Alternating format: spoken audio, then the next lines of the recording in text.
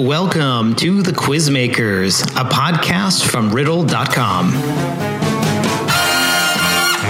Join our weekly chat about all things quizzes, marketing, and everything in between. We'll speak with entrepreneurs and marketers to get their quiz secrets, plus share our story, the highs and the lows of scaling a successful startup since we launched way back in 2014. Hey, Boris, welcome back for another episode of our Quizmakers podcast. Thanks for coming along. Hey, Mike. How you doing? Very good. Very good. Thank you. Great. And welcome to all the listeners out there. In this episode, when we started this podcast, we called it The Quizmakers because that's what Boris and I specialize in. That's what Riddle.com as a quizmaker does. However, there's also a story that we like to share about how you can grow and scale a startup. And obviously, every startup's different, but we also want to pass on some of the lessons that we've learned. And so, Boris, you and I were talking just this morning about some of the conversations we've had and seen since you were mentioned as one of the top 20 tech founders in Europe to follow. And maybe you just want to brief the listeners on some of those conversations and kind of what's come from them.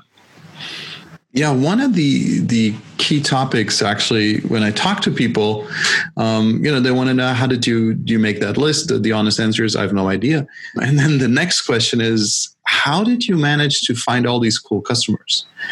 Saying, I'm seeing riddles everywhere, on sites from the BBC to the NFL, Red Bull, huge brand names. So they always ask, what's your sales tactic? How big is your sales team? How much do you spend in marketing?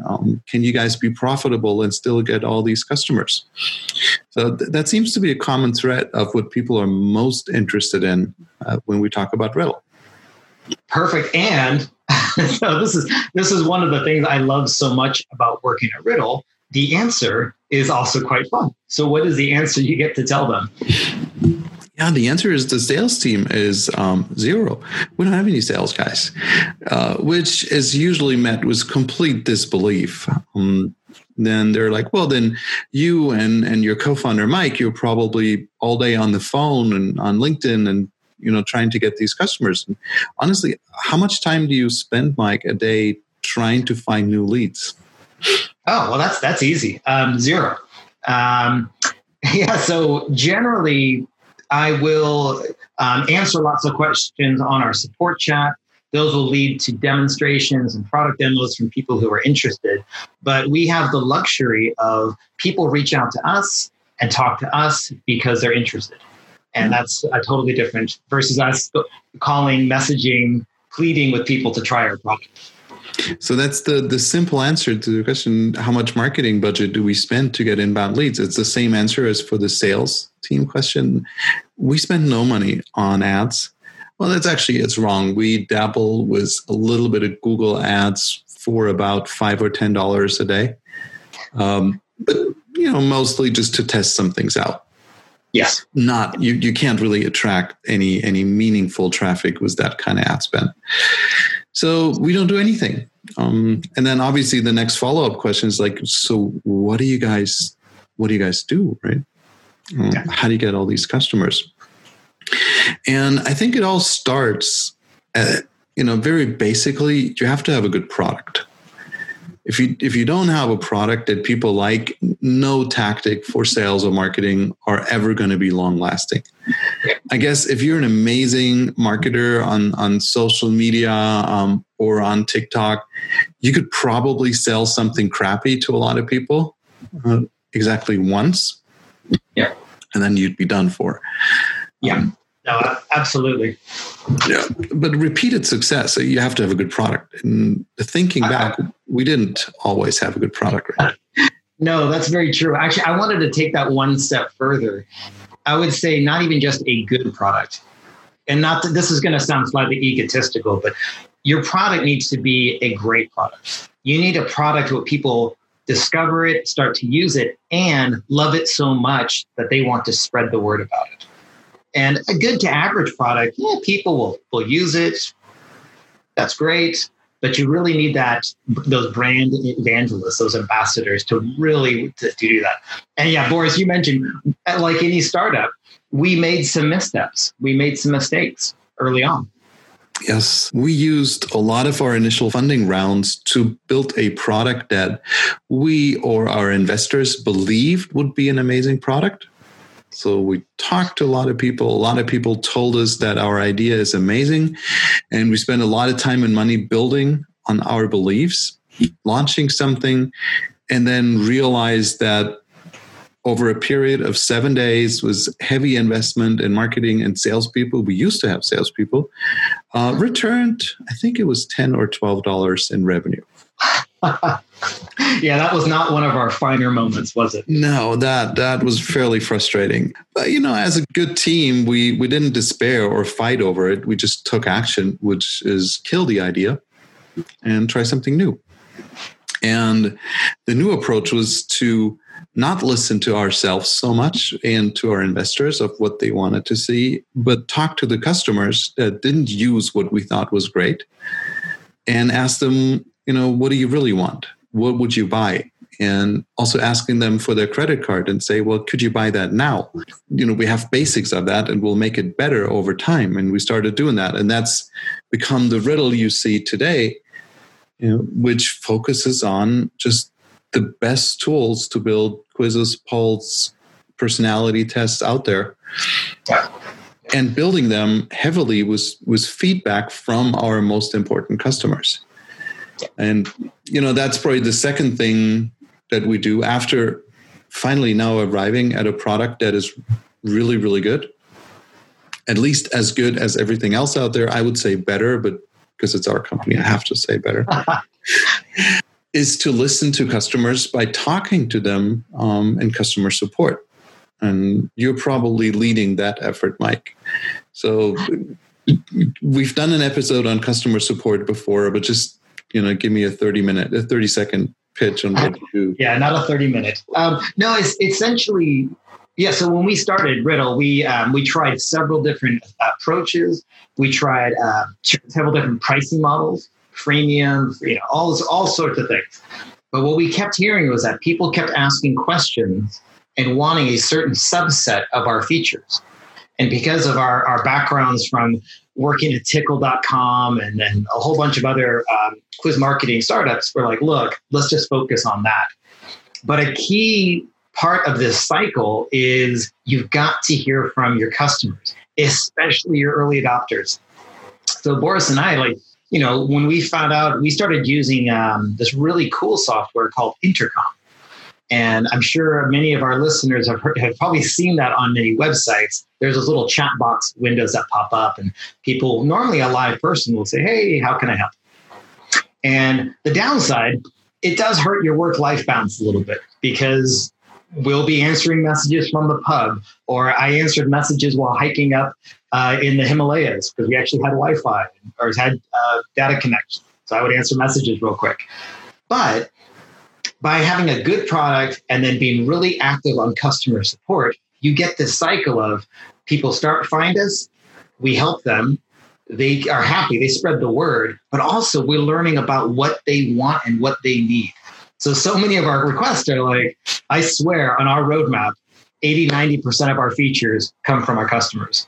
But they're like, hey, for example, you guys should have a quiz timer. So people have a set time limit on the quiz. We're like, that's a really good point. So we built that. Hey, you guys should have backgrounds. You should have more flexibility for lead generate. Yes, you're absolutely right.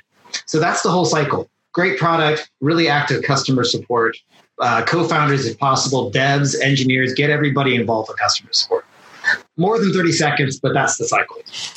And something, if you're listening to this and you're starting a company and you think, oh, that's, I always listen to my customers. I've been trying to build what they want and it never works.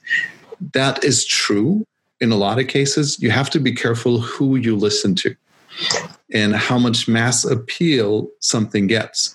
So if you only have a very small set of customers and you build what they want, you may end up building something extremely niche and highly specialized.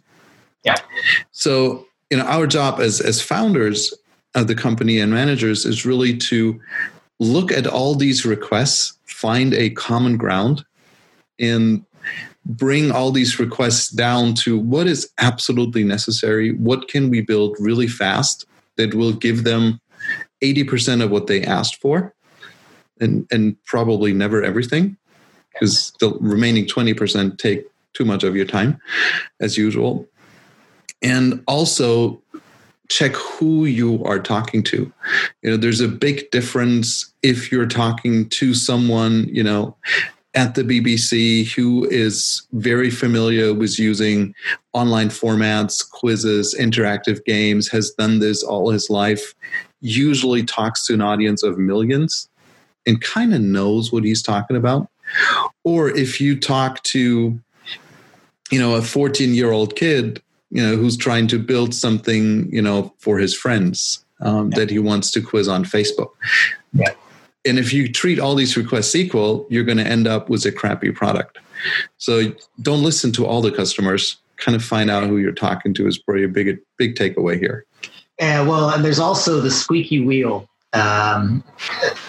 Basically, when looking at our community, we have a wonderful, positive, encouraging community, and they're so appreciative, and we are as well, of all we do, but also all they do, and we just love learning from each other.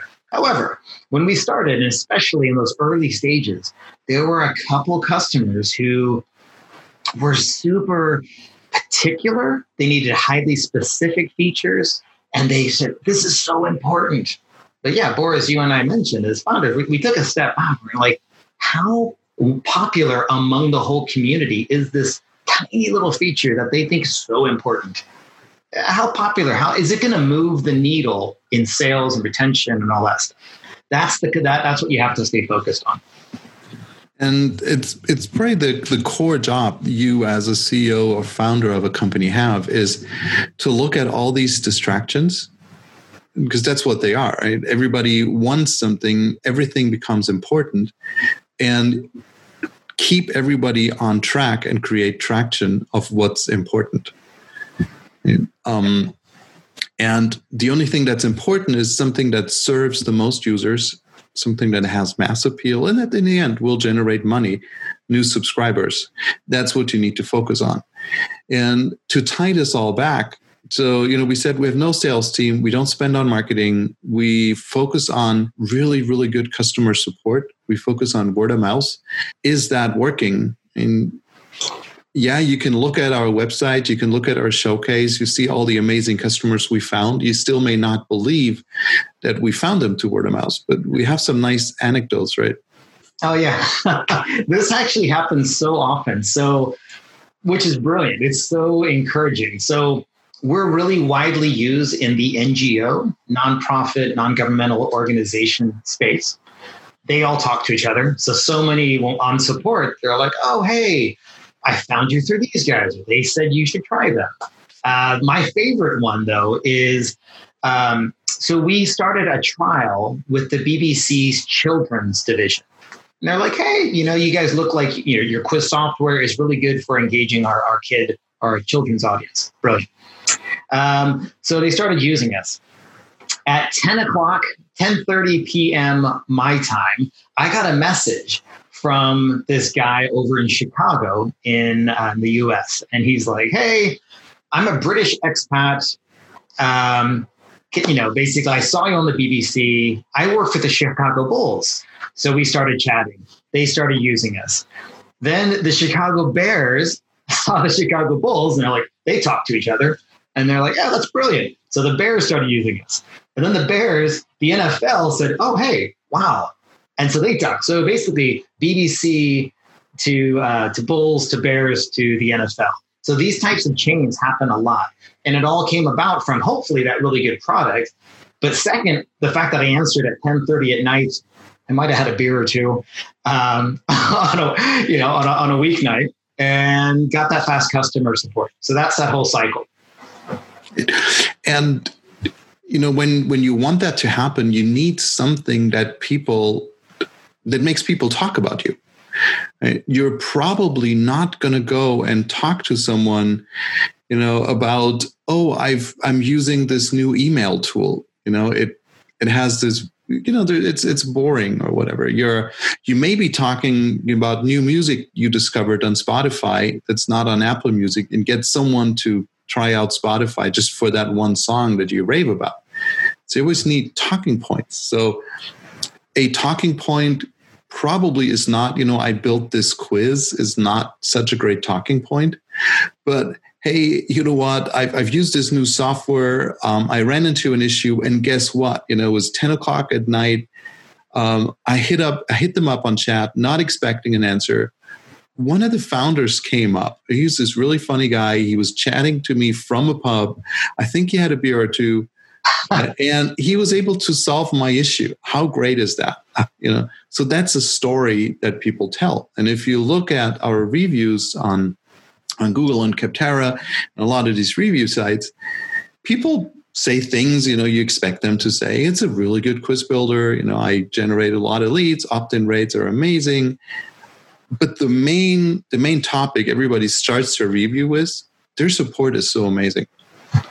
Yeah, no, that's super encouraging. And so that I would definitely go with that. And it is a distraction, and we have had to balance things. Maybe we've gotten our entire team involved just to keep things under control. Because as a founder, you also got to maintain and balance your work-life energy.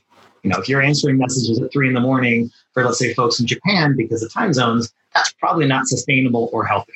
Actually,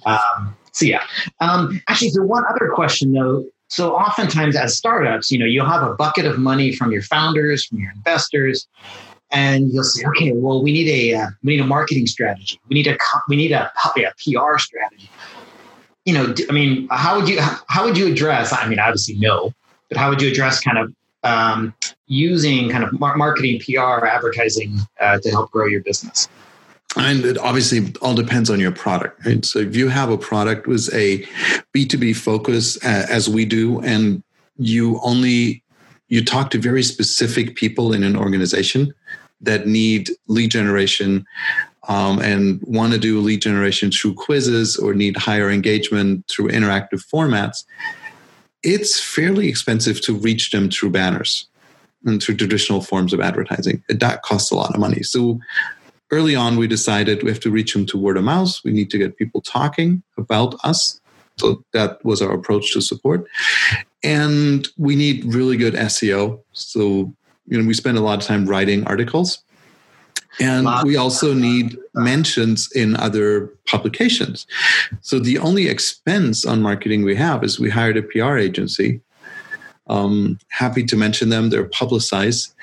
Again, we took a very unusual approach. We didn't hire an agency in London, as many would. We hired an agency from Medellin, Colombia. Again, I met the founder of that agency, Conrad Aguza, at South by Southwest. We were standing in line trying to get into a talk and started chatting. And I just loved his approach. It was so close to what we were doing, building a scrappy startup in an interesting location that no one thinks about, which was Medellin, and attracting top talent. So, the people that work with us on our account, they're expats, they're Americans, they're British people that moved there. They used to work in jobs at Google and other amazing companies and wanted to live in a sunny place. Not saying that England isn't sunny, but probably not as warm as Colombia. We have at least 3 days of sunshine. So that is a year. Yeah, basically. So that was one approach, and that really worked for us. We're getting a lot of articles published, a lot of PR. But that was our marketing, or still is our only marketing strategy where we spend money other than writing content. Yeah. And of course, doing podcasts like this. Oh yeah, doing a podcast. That's a new experiment. We don't know how that's working yet, right? It's hard to track. That's true. In a year. Yeah. If we're still doing this in a year and you can still download episodes in a year, it's been working. Yeah, but basically to kind of wrap this episode up, because we do try and keep these short and punchy, but essentially, killer product. It's got to be really good. If people aren't going to be wowed by your product, you are in trouble. Invest in customer support. Get your entire team to do it. Learn from your customers, but also keep that focus and not get distracted by every little request. keep that general train moving in the direction that's going to move the needle for the widest percentage of paying customers that you want. And then be smart and strategic with your resources. Maybe paid marketing, at least in our case, wasn't required, but great SEO, investing in a good PR agency, but not in an expensive retainer. So that was a very effective use of our resources. That's the cycle. And that's how we ended up with we're very flattered to have some of the people we're actually have all the customers that are using us. We are. All right. Well, thank you for tuning in. I hope you learned something. Again, if you have follow-up questions, want to know more details, we're fairly open about everything we do. Just hit us up on chat. Just ask for Boris and Mike after you. Well, ask for us, but I got to tell you, if you're listening, we have a monthly competition, especially between Boris and I, on who answers the most chats, and there is beer involved. So I'm going to be first because I'm competitive and I like beer, as this podcast has already told you. So I look forward to hearing from you. Thanks so much, Boris, and we'll talk again soon. Talk soon. Bye, Mike. Thanks again for listening to this episode of The Quizmakers. And don't forget, check out Riddle.com. We're the quizmaker used by the BBC, Shopify, and thousands of other companies worldwide. Our quizzes are fully accessible and they're GDPR compliant. So try our free, full-featured trial for 14 days, no pesky credit card required. And until next time, happy riddling.